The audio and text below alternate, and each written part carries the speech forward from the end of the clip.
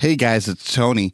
I'm here to talk to you about Awaken Conference. Now, Awaken is a young adult gathering in Charlotte, North Carolina from January 31st to February 2nd, 2020. And it's meant to help you recharge your spiritual life and connect with a community that you can grow your faith alongside. Now, this year's presenters include a killer lineup with Caleb Isley of Humans of Adventism, and of course, a friend of the podcast. He's been on a few episodes. Kim Cove, a licensed counselor, and Randy Ban, the creative producer at Nike World Headquarters. The keynotes will be brought by Ben Lundquist of the Rise and Lead podcast, a good friend of mine, and an amazing speaker. Trust me, guys, you will not want to miss out. And Absurdity will be there. So me and Becker, you get to see us if you come out. Would love to come and talk to you. We absolutely think that this is something you're going to want to come and see.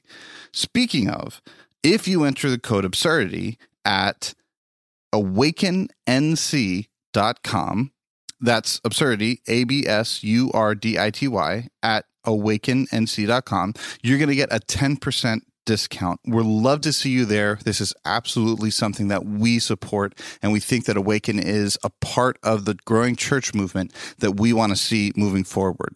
Once again, if you enter code Absurdity at awakennc.com, you'll get a 10% discount off the initial price. Love to see you guys there. Today's episode of Absurdity is sponsored by the Haystack. The Haystack is a voice for young adults in the Seventh-day Adventist Church that produces articles, music reviews, videos, and more. To check them out, go to www.thehaystack.org. The Haystack. Life, culture, theology. Hey guys, welcome to Absurdity. I'm really excited this week because I have two really awesome guests that, thanks to the power of the internet and the 21st century, I have been connected with all the way across, all the way across the world, I guess would be back where I am. So halfway across the world in New Zealand. So thank you, Josh and Jesse, for coming on the podcast. Thanks for having us. Yo! No, it's good to be here. I'm so excited for you guys. So, okay, so tell us about yourselves. Tell us, I don't even know who to start with. So one of you go, then the other. I don't care. But tell us about yourselves. Where are you? What do you do? That kind of thing. I'm the oldest, so I'll start first. Jesse, the wisdom in my hair. Yep. My name is Josh. I'm originally from Melbourne, Australia, and now living in Palmerston North, New Zealand, pastoring two churches here. One in Palmerston North, one in Masterton, neither of which I'd heard of before I'd moved here. Yeah. And I'm Jesse. I am originally also from Australia. I grew up in a lot of places. I moved around a lot as a kid, but the main place where my parents now live is a tiny little town called Robertson in New South Wales, which is about an hour and a half south of Sydney. I'm also in Palmerston North here, pastoring a church called Mosaic Community Church, and I also am a chaplain for a primary school and a preschool on the side. So plenty to keep me busy. So just so you know, there's this kind of new mega church coming up and coming called Mosaic, and I think it's in California. So have fun getting confused with them. Yeah, up and coming, even though it's already kind of big at the moment. They've already released a worship album and everything. They're touring with Hillsong. Yeah. And they're doing all the good stuff. Yeah, they're out there. It's so weird because we are obviously super aware. I'm Josh and I are a big fan of Erwin McManus. I think Josh introduced me to Mosaic originally. But when I came here, there's actually another multi-site church in New Zealand called Mosaic. And when Mosaic first started here in Palmerston North, a lot of people apparently were really excited because they were like, oh, is Mosaic opening up in Palmy? Oh, no. And everybody's like, yes and no. No, that's rough. That's okay. Yeah, that's like me being at Elevation Shadow. Yeah. And you call your church Elevation Seventh-day Adventist Church. That would be... Yeah, no. Missed opportunity. Love it. So just so listeners know, we're doing a double header where I just recorded an episode for their podcast, and they just and now we're recording. I almost said you guys just recorded one for mine, but that's what we're doing right now. It's happening this second. So you guys host a podcast. So talk to me about your podcast. What's it called? And explain that name. And try to explain it before everyone stops listening to you because of what it's called. Okay. I demand at least a minute before you get out your pitchforks. So we have a podcast called Burn the Haystack. And it's basically a little play on words because there's an expression that what's the fastest way to find a needle in a haystack? You burn the haystack. But also Adventists love their haystacks. And pretty much our mission is to burn all the stuff that's gotten in the way of what we think could be the truest and best form of Adventism. And something like, you know, there's that thing where we go to a lunch and everybody's like, what are we having? We're having haystacks. Well, what happens if haystacks can't be on the menu? What do we have? What if you burn the haystack? Then what do we have instead? Then all of a sudden we have to reinvent, we have to rethink. So we are all about looking at our culture and our spiritual practices, and we redeem the best and burn the rest. Yeah. We believe that, you know, beneath the surface of all the extraneous stuff in Adventism, there is just a real pure form. And it's the same as, you know, when you polish up a diamond or you're polishing anything, you have to get past all the dirt and the muck and all the extraneous stuff. And beneath all the stuff, all the traditions, all the cultures, there is a pure, beautiful form of Adventism, which is really, I think, timely for the world. And we both think that. And so Burn the Haystack is about trying to get down to that, to boil down what is the true essence of Adventism and why should people care. But we both do still eat haystacks, okay? Yes, that is true. Yep. We just grill them first. Okay, Good so idea. for my non-Adventist listeners, just so they know, a haystack is basically a taco salad, but I get burned at the haystack for saying it's a taco salad, so it's not a taco salad. But it's not wink wink a taco salad, wink wink. It's a Schrodinger's taco salad. That's right. It both is and isn't one. But yeah, it's chips on the bottom, and you know what? No, I'm not going to go into the layers because everyone does it in a different order, and everyone argues about what it is. All right, so it's just a big cultural identifier of Adventists and Adventist potlucks. So that's what it is. So all right, so Burn the Haystack. How many episodes do you guys have? At the time Right now. of this recording, we have released episode. I'm pulling open my podcatching app. 27, I believe.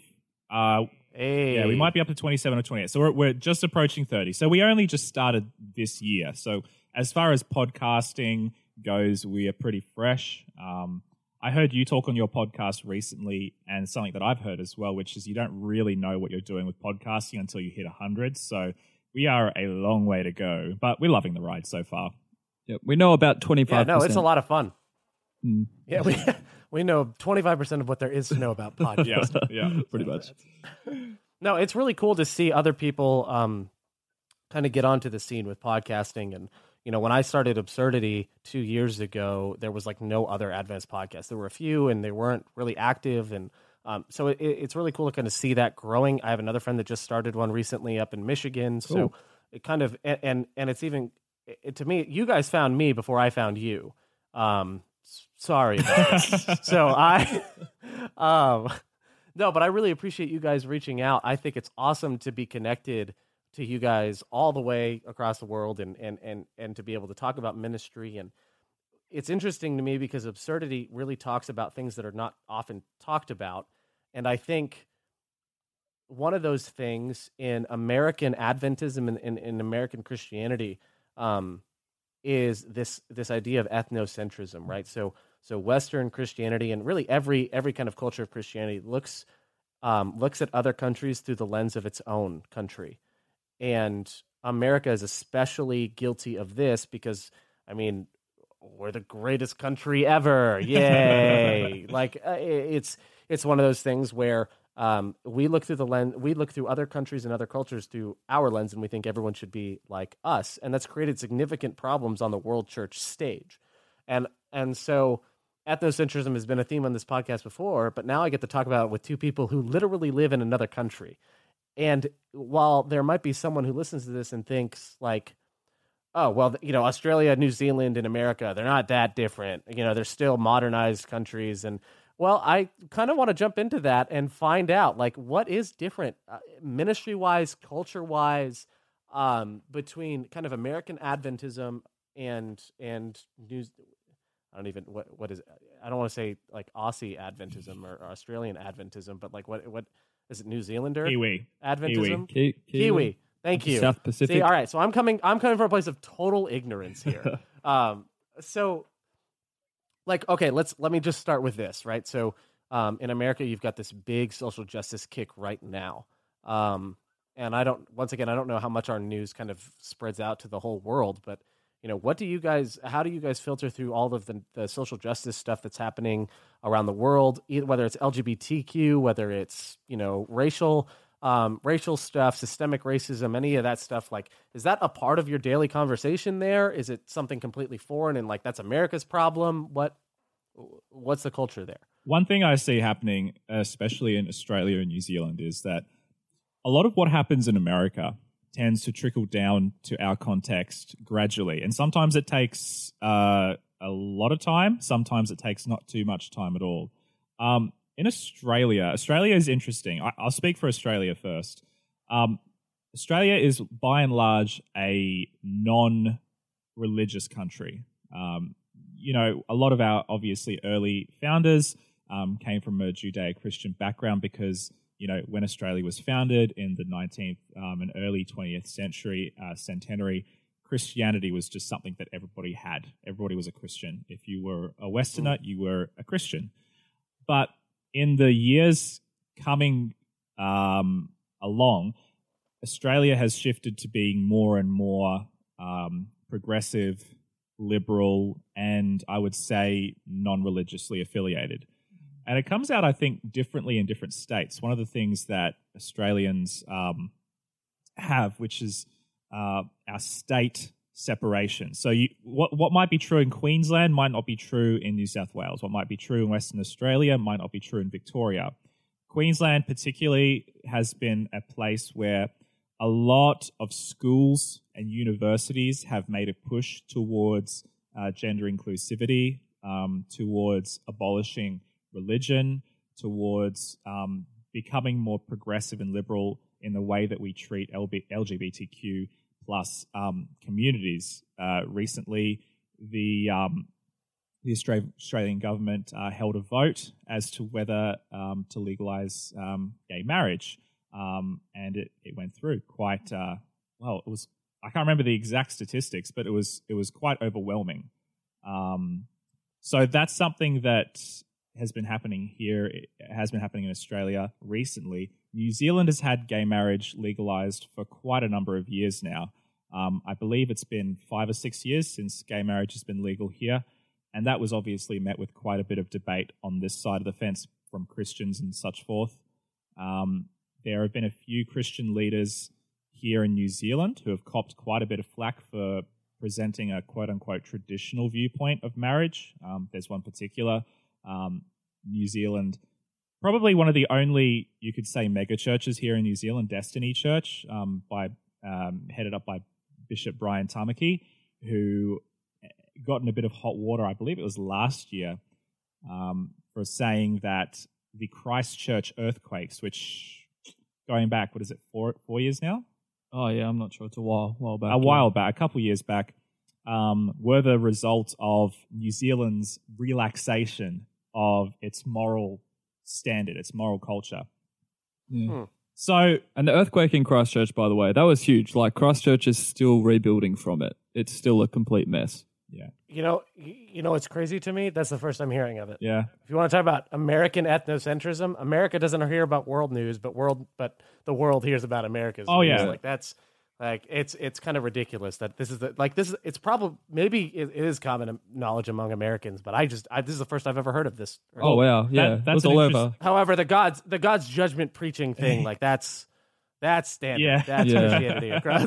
That's standard. That's consistent. Yeah. It's interesting, as you mentioned, the rest of the world hearing about America's news, because you always know when a slow news day is here in New Zealand, because if nothing's happening in New Zealand, and New Zealand's a small country, compared to the rest of the world, there's not a lot going on here by comparison. You'll first hear of Australian news, and then if there's nothing happening in Australia that's noteworthy, you'll hear all the American stuff. Yeah. What's Trump said? Something random he said lately. Like, and that's kind of interesting. Most of us probably hear American news anyway, but you can always tell when there's nothing happening here in New Zealand. Whereas I'm sure that is never a case in America. There's always something happening to talk about. Yeah. Well, yeah. See, I know nothing about New Zealand. Like, other than zorbing is really a cool thing there, and bungee jumping is a really cool thing there. Like, I know nothing of New Zealand. And there's an entire subreddit dedicated to maps without New Zealand. Yes. Like, So like true. all the times that it's left off of maps. So it's just, to me, like, and if anyone tries to type that in, it's reddit.com/r/maps without NZ. So there you go. Enjoy that lovely. And it's fairly active. Like, there's always new maps without New Zealand on them, which I think is hilarious. Pretty depressing. And as well, even I was talking to somebody recently who's been to a number of like gigs or like big concerts, like big names that come over from all around the world, and they'll come to Auckland, to Wellington, and the amount of times they'll say, "We're so happy to be here in Auckland, Australia." And for a Kiwi, like, because like New Zealand has this sort of like little brother syndrome to Australia. For them, that is so heartbreaking. Canada, America, sort of. Yeah, it's probably a similar sort of vibe. Yeah, no, that would. I mean, it would kind of be like, I'm in South Carolina. It'd be like a someone coming to Charlotte, North Carolina, and saying, "I'm so glad to be in Charlotte, South Carolina," and you're like, "No, that's not." Yeah. That's not where we are. That's you are incorrect. Get off the stage. So that's okay. So let me ask you this then: what is the kind of perception? Maybe even just your own perception. You're not necessarily your country's spokespersons, but you can be if you want. Apparently, the new hip thing is to just claim that. So. What is your kind of perception of Adventism in America and what it's like to be an Adventist, or what is it the same? Do you just think nothing of us? When I think, okay, this is just my opinion. Just sharing. sharing. Yeah. What do my you think? opinion. What do you think of us? When I think of Adventism in America, there are two pictures that come to mind. The first is the Adventism that is trying to copy the mega churches, like trying to compete with your Stephen Furtick's and Andy Stanley's and Craig Rochelle's. That's one. That's a minority, though, I think. The other picture, the more impactful picture is GC. What we see during session time, what we see during the America that I see on Hope Sabbath School. That's sort of America. The suit and tie, the nice, clean, polished PR Adventism, this is where Adventism started, sort of Adventism, which is all about historical reclamation, which is all about preservation of our cultural heritage. Yep. The Adventism that is not so concerned with, and this is just a perception, about reaching the world for Jesus, but is perhaps a little bit more concerned with maintaining its image, or trying to maintain its relevancy to the world stage, because it feels like it has to be the leader. It has to be the big brother, and everybody else has to listen to it. That's my perception of Adventism, and again, it's my perception. I can definitely see that. Like, I don't disagree with you. What I find interesting here is that the closer you get to the cities, the more you're starting to see the kind of more contemporary style, and the more rural you get, the more you start to see the more conservative traditional style. And that's not true across the board, but it's kind of like you can just kind of expect that. I think you can kind of wherever you can more or less expect that in Australia and New Zealand as well. I think that trend definitely persists here. Yeah. Do you have any? What do you think, Josh? I don't know. You kind of like a little bit hesitant there. Oh no, it's like it's because I'm putting you on blast, and most of my listeners are American. That's why. You guys suck. I'm just gonna get a bunch of hate mail. Well, hey, any mail is good mail, right? That's right. It sounds. I feel rude, kind of saying it, but American Adventism does not come up on my radar very much. Do you know what I mean? Like, I've never sat here and thought, what do I think of American Adventism? It's like I'll just hear a little thing every now and then about something that's happened in the church in America. I'm like, there you go. I know there is one thing that comes up. Okay. and that's I keep hearing that it's really common in America to go out for like a big lunch on Sabbath and then pay for it by credit card, and it's okay because it's by credit card and it comes out on Tuesday or something. Apparently, that's really common. I've never like that does not happen in Australia or New Zealand. No. You get caught at the supermarket or a restaurant on Sabbath, you'd be crucified. Yeah, is it true? This is the first time I'm hearing of that. Okay. The maybe it's true somewhere. No, I mean any credit purchases now are pretty much instant. But what I do see, the trend is that we prepay. Pay on Friday for the services you're going to get on Saturday. That's what I see that with Adventist catering, Adventist events catering, lunches. I see that with actual church members and pastors. However, going out to eat on Sabbath is pretty regular, actually. If you are in a city where you've got a fairly large church, it happens mainly with larger churches, just drive by Olive Garden or like some other random restaurant, and you'll probably see some Adventists that you were just sitting next to in church at a restaurant. Like that's kind of because the kind of justification is the community on Sabbath apparently somehow supersedes the not buying or selling on Sabbath. So, but it is culturally more normal here, and Adventism is kind of more assimilated into American culture, and there's a lot of patriotism in Adventism in America. So, like, I don't know if you guys have this. Do you guys have like New Zealand flags in your sanctuaries? No. No, never. Yeah, see, we have American flags in a lot of sanctuaries, like just sitting up there on the stage or on the platform. Like you see, like it's not everywhere, but it's in a lot of places. Like you see, just your identity as an American. Your identity as an American almost supersedes your identity as a Christian. Yeah, wow. And they're kind of one and the same. So as America loses its Christian identity, quote unquote, Adventists and Christians in general start to feel like they're losing their relevancy. And that's sad to me because I don't think we were called to be Americans. I think we were called to be Christians first. Our citizenship is in heaven, all that good stuff from the Bible. That's neither here nor there. But yeah, patriotism in American culture, like it's so much more kind of hammered into us from the get-go, and history is very whitewashed, and I mean that literally and figuratively. That's so funny because we don't get that at all here, really. I mean, on January 26th or 25th is Australia Day. I think it's 26th. Australians will get patriotic, but the most patriotic your average Australian will get is barbecuing some lamb and playing some backyard cricket. That's about as Australian as you can get. Triple J is hottest 100. Oh, they don't do it on Australia Day anymore. But Triple J is hottest 100. Like it's like a really popular Australian radio station, and they do this massive thing where all the listeners all around Australia would all vote, and they have this huge 100 countdown. And it's a huge tradition. It was in a Australia. landmark. Yeah, it is. Everybody loves the hottest 100, and then they'd release the album a couple of months later. That's as Australian as you can get. And as far as Kiwi culture is concerned, I think it's pretty similar. Yeah. You don't see like New Zealand flags at people's houses very much or anything. Yeah. Like you don't see that in Australia either. It's not very common just to see flags around, other than in places where flags are supposed to be. Interestingly enough, though, the places where you do see Australian patriotism the most is very similar to the ultra conservative deep South American patriotism, which is, I suppose, in some ways, and you can correct me if I'm wrong on this, is also somewhat associated with the redneck stereotype in a way. Is that... You are not wrong. Okay. Nope, you're not wrong. You're right on track. In Australia, we have the same thing, except we call them bogans.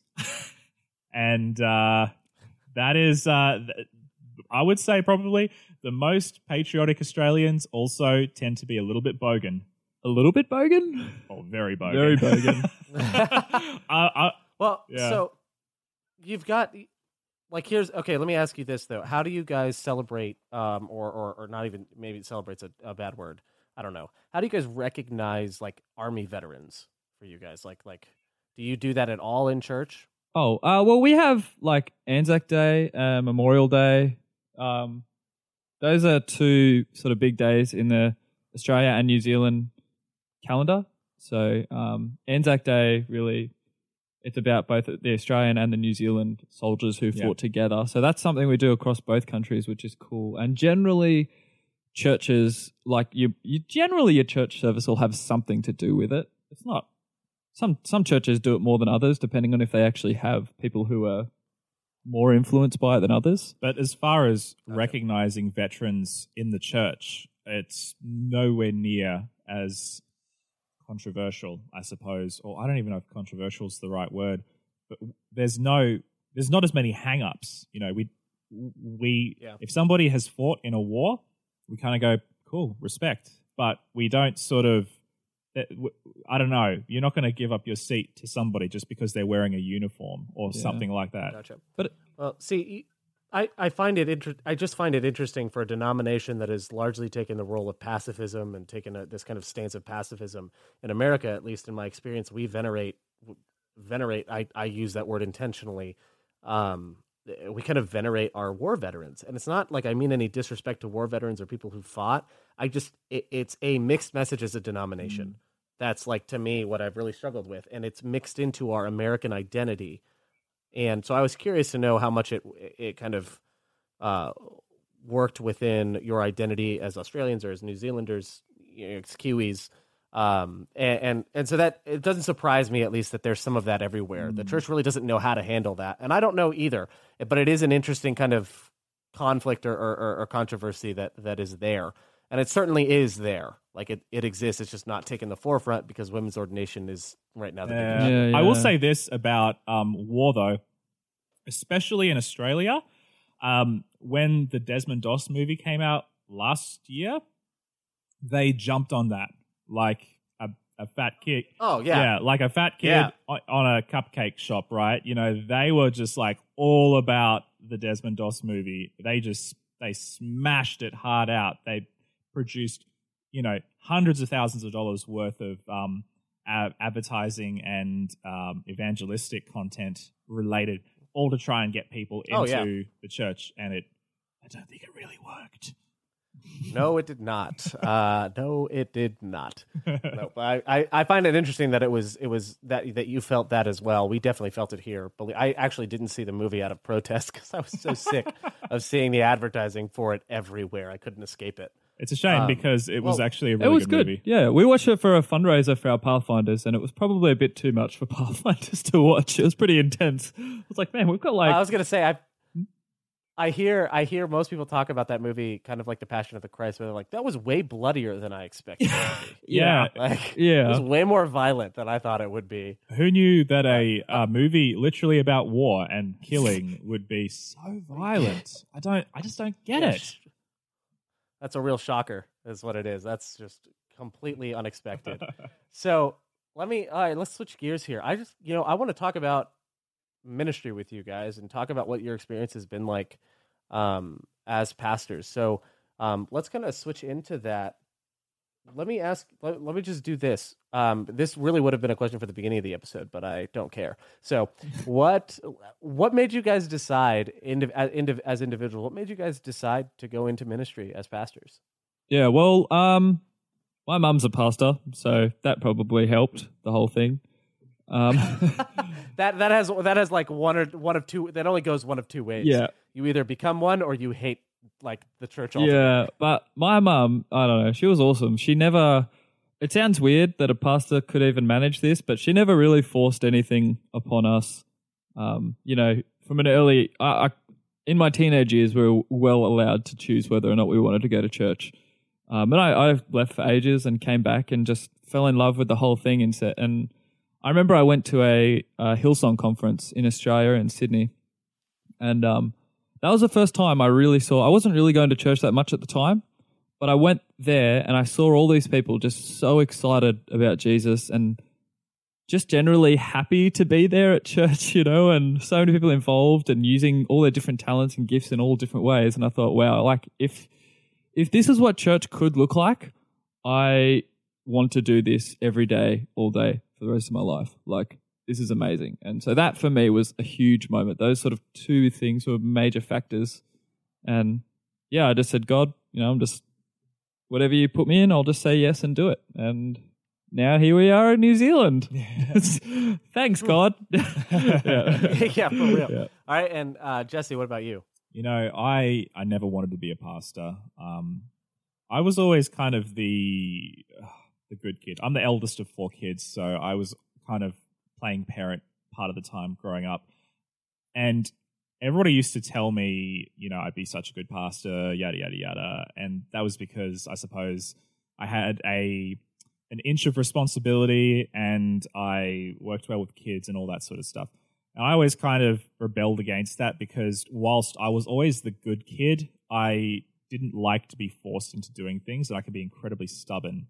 So when I left high school, I worked for a little bit and I explored my options. I wanted to be a journalist. And then I changed from wanting to be a journalist to being a psychologist, and I never quite melded with those two ideas. I liked them, but they never quite sat well. And it was like I was being haunted by a ghost or something like that, because I could never get the idea of pastoral ministry out of my head. And it really bugged me and I really hated it.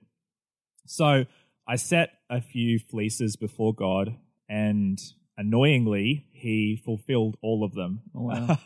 Which, yeah, if something is going to both irritate the heck out of you and also confirm that God is alive and actively wants to work in our lives, then definitely do something like that. But just be prepared to live with the consequences if he decides to show up. So I went to Avondale College and met this guy while we were studying. He was a year ahead of me, and went through it. And, you know, ever since then, I'll be honest, I've had my doubts about ministry, about whether I'm the right person to be in this role. But God has continually taken me to places and put me in situations that have grown me and that have not reinforced how great Jesse is, but reinforced the fact that God does want to do something in and through me. So, yeah. And, you know, a little bit of how great Jesse is, because Jesse's pretty good. Just a little bit. That's what the podcast is for. Yeah, it's just the Jesse. It's an hour with Jesse. No, I actually really identify with that. I don't think enough people understand how hard a lot of pastors and ministry leaders are on themselves. Oh, yeah. And because, like, not only do we typically do, and please understand, like, I'm not trying to say that we have this victim complex, but we do largely do a thankless job. Like, the reward that we see for a lot of the interactions we have will be in heaven. So we don't get a lot of immediate payoff here. And it's not like our literal paychecks are a big payoff. So it is like, it can be very hard. And especially when you're put in churches that are not very, like, when you're starting out in ministry, which basically the three of us kind of are, we're at the very beginning of it, there's this clear path you get put on. Like, the first step for a pastor is to pastor a district. Then you move up and you become like an associate for a bigger church. And then you actually get the bigger church after your master's degree and your ordination, all that good stuff, right? And usually what ends up happening is the smaller districts that are inactive or that are tough, that are lonely and isolating, those are reserved for the lower, for us. While, you know, if you're a pastor and you've made it when you get a big church, and while I don't necessarily think that should be the case, like, I really hate, I think it's like a self-fulfilling prophecy. Like, I think the reason that our districts aren't as active as they could be or aren't as great as they could be is because of the way that we view them. Yeah. And go ahead. Yeah, I think Josh can speak to this really succinctly, because that's Josh's literal situation right now. You've just made a transition this year from associate pastoring at a mid-sized church to doing that, plus your current gig at Masterton. Yeah, I'm finding it, like, hugely difficult being between two churches. Like, I don't know. Like, it's just you start doing something and then it doesn't quite go the way you want, because all of a sudden the next 2 weeks you're not there, and then you throw in something like annual leave, or me speaking. You know, I speak at different high schools and that sort of thing, doing their weeks of worship and that kind of stuff. Throwing that sort of thing into the mix, and rather than just being like, it feels like a week impact, it actually feels like it's like a month's impact. because you're away for 1 week in both churches. So, yeah, and honestly, like my other church is an hour and a half away, and sometimes it can be like me driving for an hour and a half, thinking, "Oh man, what am I even doing right now? Like, what is this? How do we make anything happen? It's crazy." Do you ever forget something and go, well, I guess I'm not bringing that with me? Like one of my churches is 30 minutes away, and if I forget my keys, it's game over. I'm calling a member that lives near it, and I'm not turning around for anything. Yes. Like it's the worst. I forget my keys all the time out there, and I'm like, I'll remember about 5 minutes out of the town, like 5 minutes into the other town. So I've been driving for like an hour and 25 minutes. I'm like, well, I guess I'll just go and work at a cafe. Yeah, exactly. Yeah. Like I hate it. But it can be very, like, pastoring a district can be very, like, handcuffing, and you feel really restrained. And as a result, like, you don't feel like you're making an impact, which then reflects on, like, then makes you, it's kind of the self-perpetuating cycle of, like, I can't do anything, I'm not doing anything, and am I wasting my time? Is this really where I'm supposed to be? I don't see any change happening. Anything I try to do fails because I'm not there. It's this constant battle kind of against ourselves and against our members to help them like understand sometimes you just can't do everything. Yeah, I totally resonate with that with you. To use my church as an example, Mosaic, the pastor who was here before that, he is now in a conference role, which says something about his gifting, right? He's really gifted with administration. Me, on the other hand, nah. It's the part of my job that I despise the most. But because he used to do all of that admin stuff and do it so well, my church was just like, okay, here's all the stuff that you have to do. And it's kind of assumed that I'm just going to do what the other guy did. And at the moment, honestly, I'm really, really struggling with that because it is not my gifting. It is not what I am called to do, I believe, personally, in ministry. And so at the moment, I'm trying to delegate as much as possible, whilst also realizing that my church has a regular attendance of about 40 to 50 people. So there are limited people and even more limited people who are able and willing to do these things, which just have to be done. So yeah, it's an ongoing struggle for me. Yeah. What do you think? I mean, what do you think what do you think the solution is? Do you think there is a solution to this kind of mess? As in district sort of things, like yeah, well, and this kind of struggle against ourselves too, where we struggle to find our own place and our own calling and things like that. Like, how are you guys navigating that? Yeah, I think I remember in when I was studying ministry, and one of the lecturers kept telling us, you've got to work on whatever you like. You got to know whatever your weaknesses are and make sure you work on those weaknesses. And over time, I've come to realize, actually, that's a huge waste of time. Like, I'd rather just know what I'm really great at, like what God's gifted me to do, given me the grace to do, and play to the strength He's given me. It seems like it's easier for me, and it's easier for those around me. I'm actually really fortunate. I married a woman who is like highly, highly organized, like to the point where I don't even understand how she does it. Like, I'm so lost. Anyone who meets my wife is shocked at how clean our house is, how everything is just so in order. When my sister first came to our house and looked inside our like pantry where our food is, she just stood there for about 3 or 4 minutes, just looking like everything is in a perfect place. And it makes so much sense. It's just, so I got really lucky, I guess, there, because she helps me in my organization and helps me get better at that. That is something I need to work on. But I spend most of my time doing the things that I know that God's given me the gifting to do. And I feel a lot more fulfilled. I feel like I'm doing what He's called me to when I'm doing something that I'm really, like, I'm a bit more wired for. Like, I love working with high schoolers. That's something it's not a part of my job because my job is between 2 churches. Which is stupid, by the way, that Josh has this huge passion. Like, Josh goes to high schools and primary schools. Like, how many have you done just this year? 2 or 3? I think... I can't remember. I know at least 2. At least 2, maybe a third. And yet it's not part of his job. It's just ridiculous. Yeah, and Wow. well, but that's the thing. Like, I know it's a strength, so I make time and just say, "Hey, guys, I'll just tell my church I'm not going to be here for a week. So I'm going to this primary school, and the next one I'm going to this high school." Because it's just like I know that like God's wired me that way, so I'm going to make sure I keep doing it. And I don't know. I guess when the church sees that, hey, our pastor isn't doing this stuff very well, maybe, just maybe, God will inch the, like, give him a prod and say, maybe you should do something about it.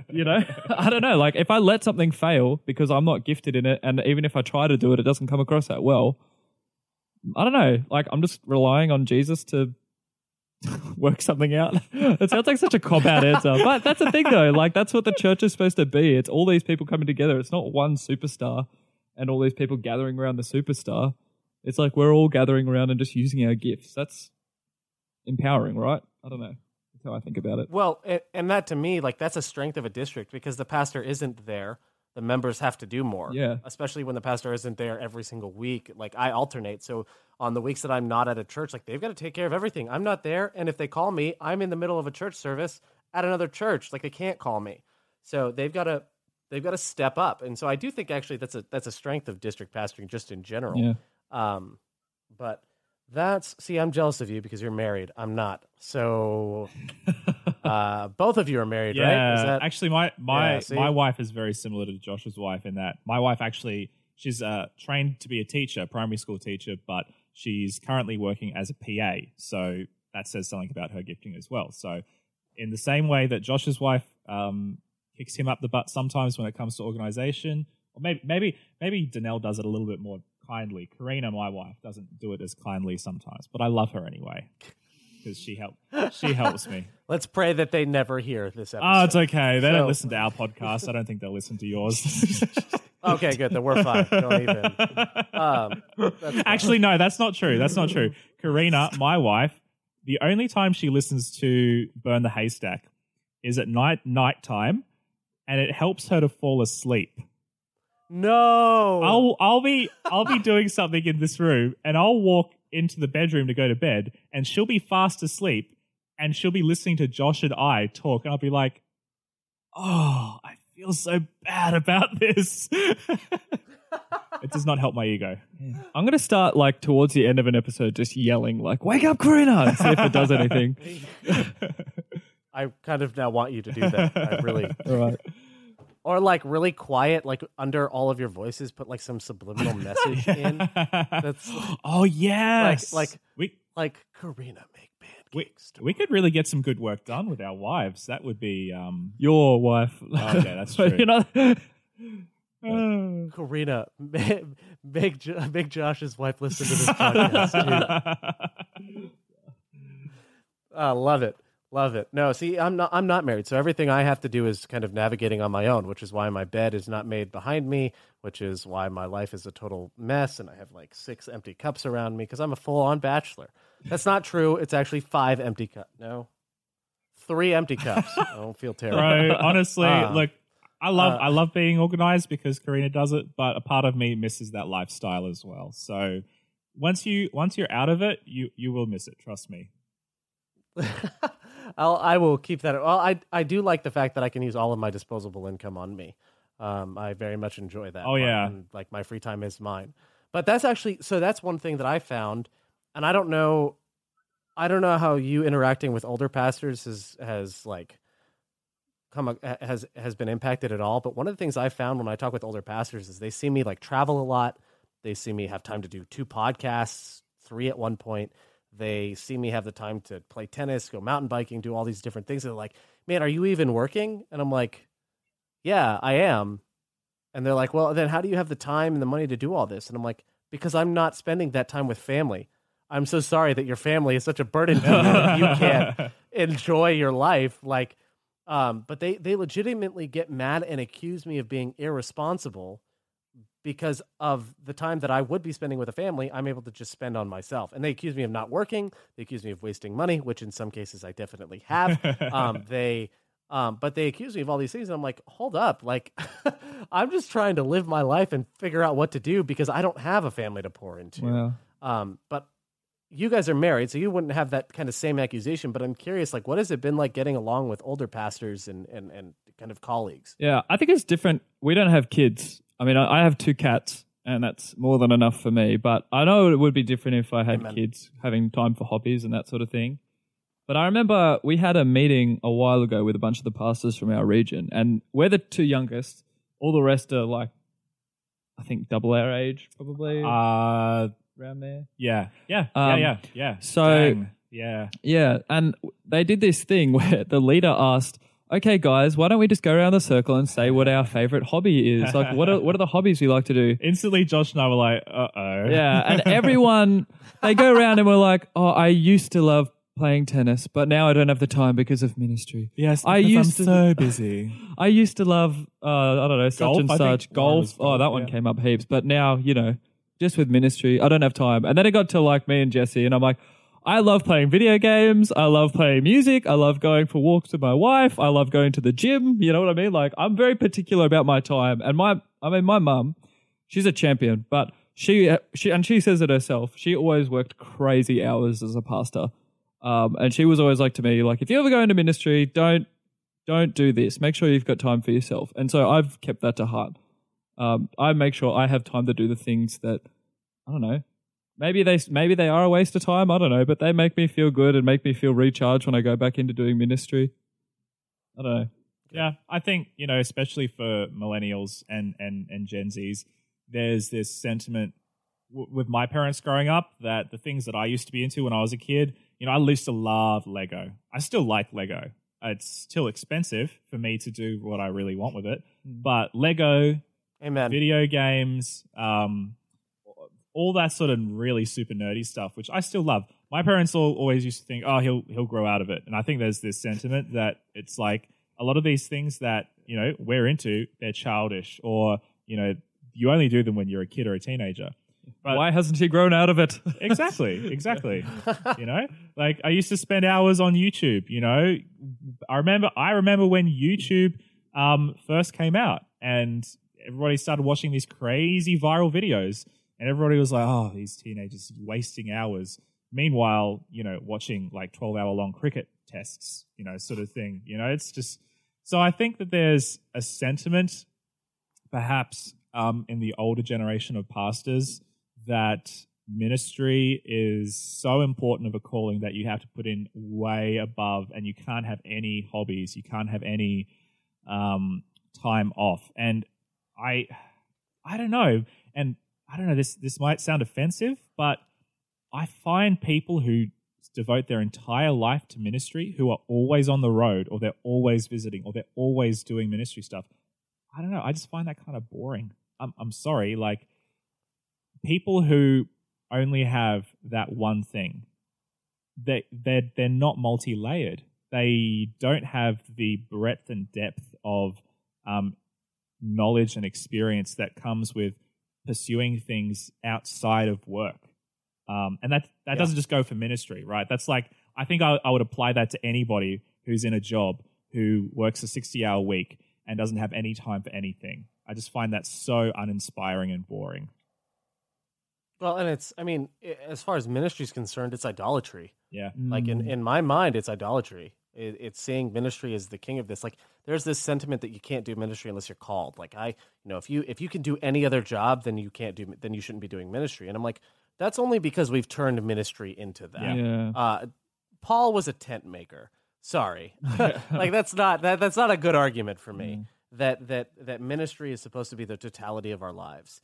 Certainly, every Christian does ministry in the way they interact with people and otherwise. But it's something that's integrated into our lives. It's not something that takes over our lives, and that's, I think, the difference. And with a lot of pastors, they see us and this kind of newer generation that because of the failures of a lot of our parents who didn't have time for us, come from a lot of broken homes. Like, I can't think of a single person I know that doesn't have like a lot of family issues.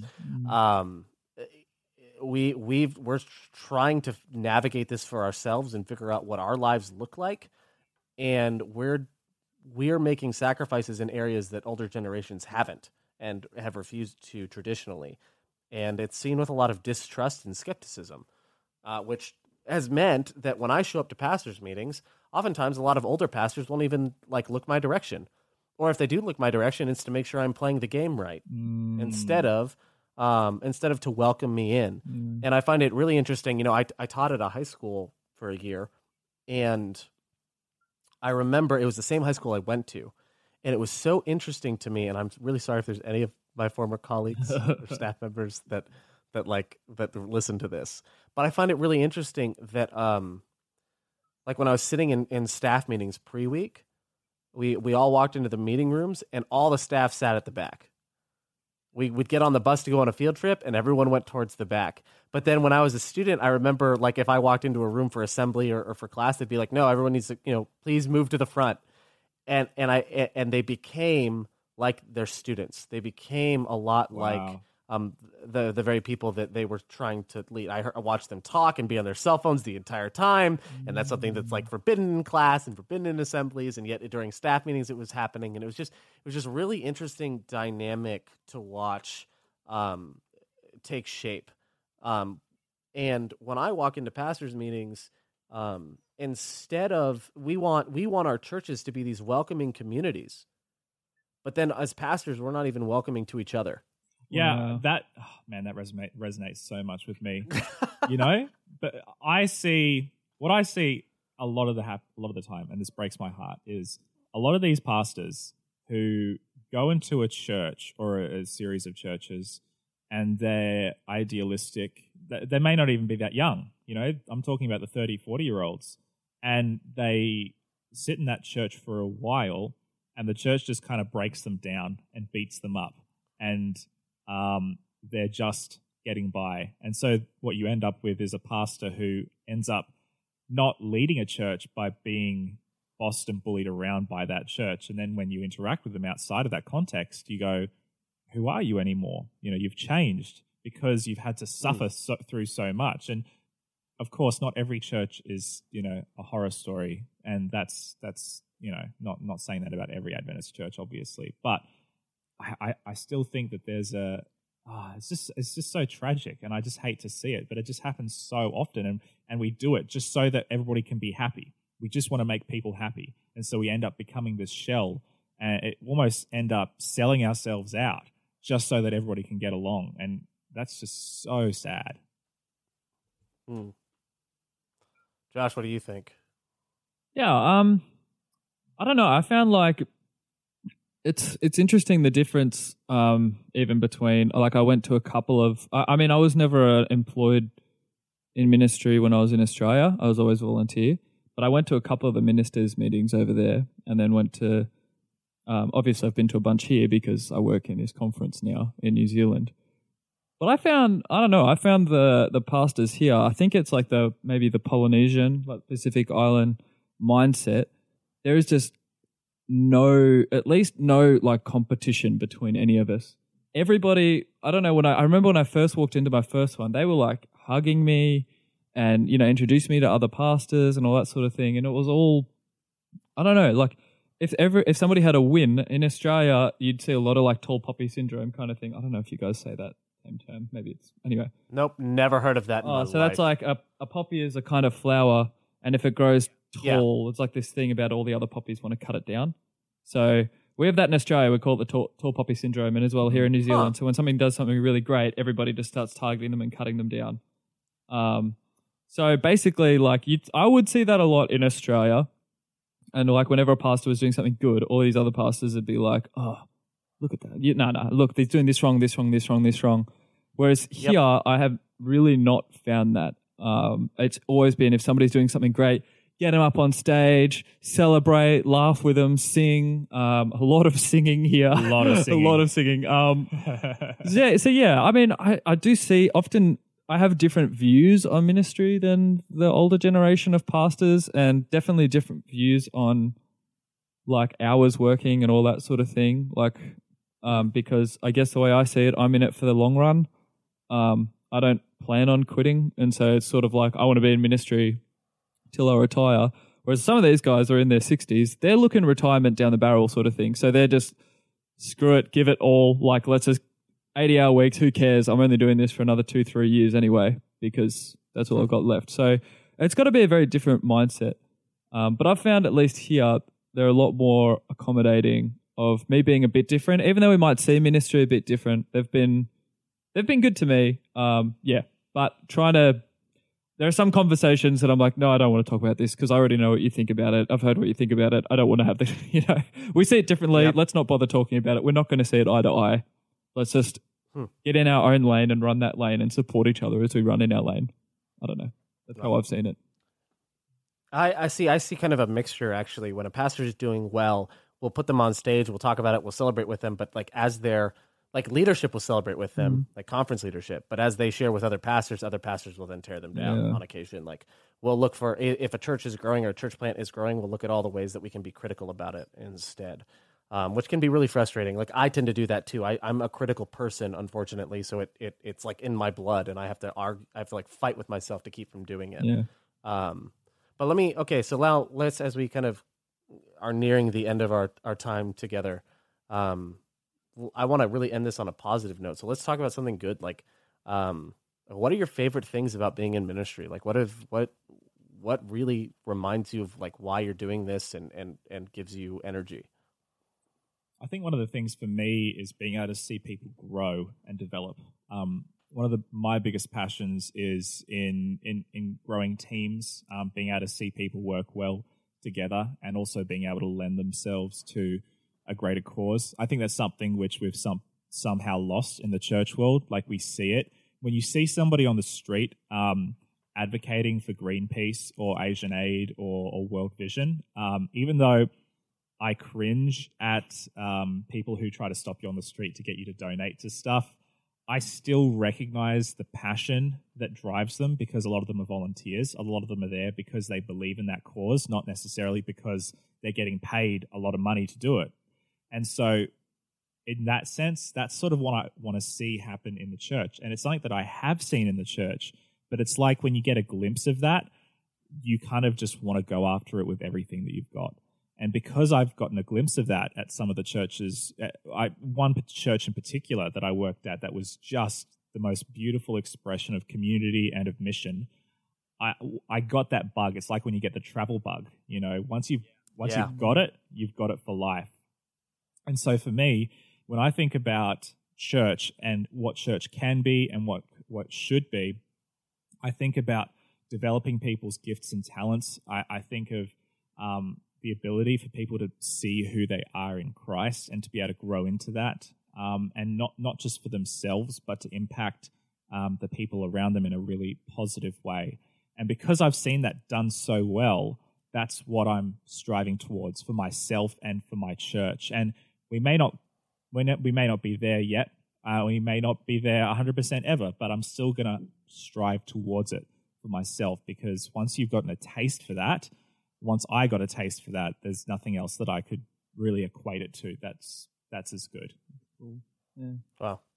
Yeah, I think for me, there's sort of two. Like a big passion of mine the whole way through my journey with ministry and being in church has been music. I love worship music. I love leading worship in churches and doing all that sort of thing. I don't get to do it as much nowadays being a pastor, because often you're preaching and all that sort of thing. And my churches, they don't. They have a different style of music to me, I guess. A different expression of worship is a better way to say it. But whenever I get to do that, like part of the reason I love it is because I love equipping people to do what God's called them to do. When I see a musician and actually fitting them into a puzzle, like when I run music, often the band it's not a very generic band. It's sort of a bit creative, because we just sort of learn to use who's around, how can we fit it together? And then when you see everybody working together and actually being like, wow, like I'm playing a banjo in worship and it sounds really good. You know what I mean? Or like that kind of thing, or giving somebody a new tool, like a new sort of keyboard, and they start playing it like, oh, wow. And everybody's working together and everybody's worshiping. And any role, like you give somebody like, hey, why don't you design this presentation for us in the PowerPoint or whatever so it looks good? Or why don't you do this? Whenever I have a chance to equip someone to do what God's called them to do, or some creative part of ministry, I absolutely like thrive on that when I see somebody get the chance to actually tap into what God's given them and make it work. I love those moments. I love when I get to do that so much. And the other, I guess, is when, and I see this a lot with teenagers when they like, when a light bulb sort of moment for them. Yes, the eureka moment. Yes. I remember one of the most distinct one. I was like explaining sort of holiness recently to a couple of girls, and explaining, the whole thing about the veil being torn in the temple, and now that spirit lives in us. And I sort of explained it. I don't know. It was a real quick and simple explanation, but it was pretty like from the Old Testament right through to that moment, and explaining why it's significant. And I could actually see the moment when I said, now that Holy Spirit that was in there that you couldn't go into and couldn't like go behind the veil, now that is that same spirit that lives in you. And both of them were like, oh, like you could see, like it was like the How I Met Your Mother sort of like shatter moment sort of thing, and it was just, wow. It was awesome, like just to see. I love seeing those sort of moments when somebody gets something. That's it. Bam. Absolutely. Yeah, you feel like you've done. At the risk of sounding cliche, like all three of those are the same for me. Like I love all of those moments, and I caught it too. Like the beauty that takes place in community, the eureka moment when someone gets it, and you really see that the most with youth, I think. Yeah. And the idea of seeing someone grow and develop, like all of that is what inspires me and what motivates me. In fact, my ministry calling, like when people ask me, I think it's to equip and empower others to be the best disciples or to be all that God has called them to be. And so I'm totally with you on all of that. So thank you guys so much for coming on Absurdity. I really appreciate it, and love talking about our cultural differences, and then also just talking shop together and talking about ministry. Really appreciate it. You guys are welcome on any time, literally like any time. We can love you, bro. Except for right after this, because we just recorded for 2 hours and I'm exhausted. Yeah. So I need to eat dinner. So guys, thank you again. I really appreciate it, and best of luck to you guys on Burn the Haystack. Why don't you guys just take a minute and let the audience know, how can they connect with you guys? How can they find Burn the Haystack? All that good stuff. Well, you can listen to Burn the Haystack on whatever podcatching app that you like, whether it be Google, iTunes, Stitcher, and now on Spotify. So you can listen to them. You can connect with us on Facebook at Josh and Jesse. Just look up Josh and Jesse, and our Facebook page is right there. We use it to advertise upcoming content and all that. You can find me at Jesse Herford on Twitter and Instagram. Yeah, and you can find me at Jay Stuthers on Instagram. On Twitter. And then I think I'm at Captain Yoshi with Captain two Yoshi. eyes on Instagram. Very professional. Yeah, I know. Nice. It's from a long time ago. I just haven't got around to changing it. So yeah. All good. And all good. I think that's Oh, and if you just type in Burn the Haystack podcast into Google, like you'll find us everywhere, and even on Facebook. Awesome. So. We don't have a website currently. One day we will, though. When we decide to get professional like you, maybe you'll have to help us, Ryan. I don't know. The websites are really not necessary for podcasting. Like that, you just need a host. Like no one looks at my website, but that's fine. I'm still going to tell everyone to look at it in the post anyways. Well, it'll be our secret. But for listeners, I'll include links to all their social media and everything in the description, so you can easily just go and click it right then and there. But thank you guys so much for listening to Absurdity. If you want, you can subscribe to us on iTunes, Stitcher, or any other podcatching app. If you have any comments, questions, or feedback for the show, you can find me at Ryan180Becker on Twitter or Ryan180Becker@gmail.com. And if you want to support this podcast financially, you can head over to patreon.com/absurditypodcast, and you can donate financially as well. That all the money goes back into making this podcast happen. Josh and Jesse, again, thank you guys so much for being on this show. I am so excited to continue collaborating with you, and I love what you guys are doing at Burn the Haystack. And don't worry, I've promised to you my reviews will come. I'm just lazy, but they will come. So thank you guys, and be encouraged in what your guys are doing. Be affirmed in it, because it's amazing, and I love it. Thanks, Ryan. Thank you.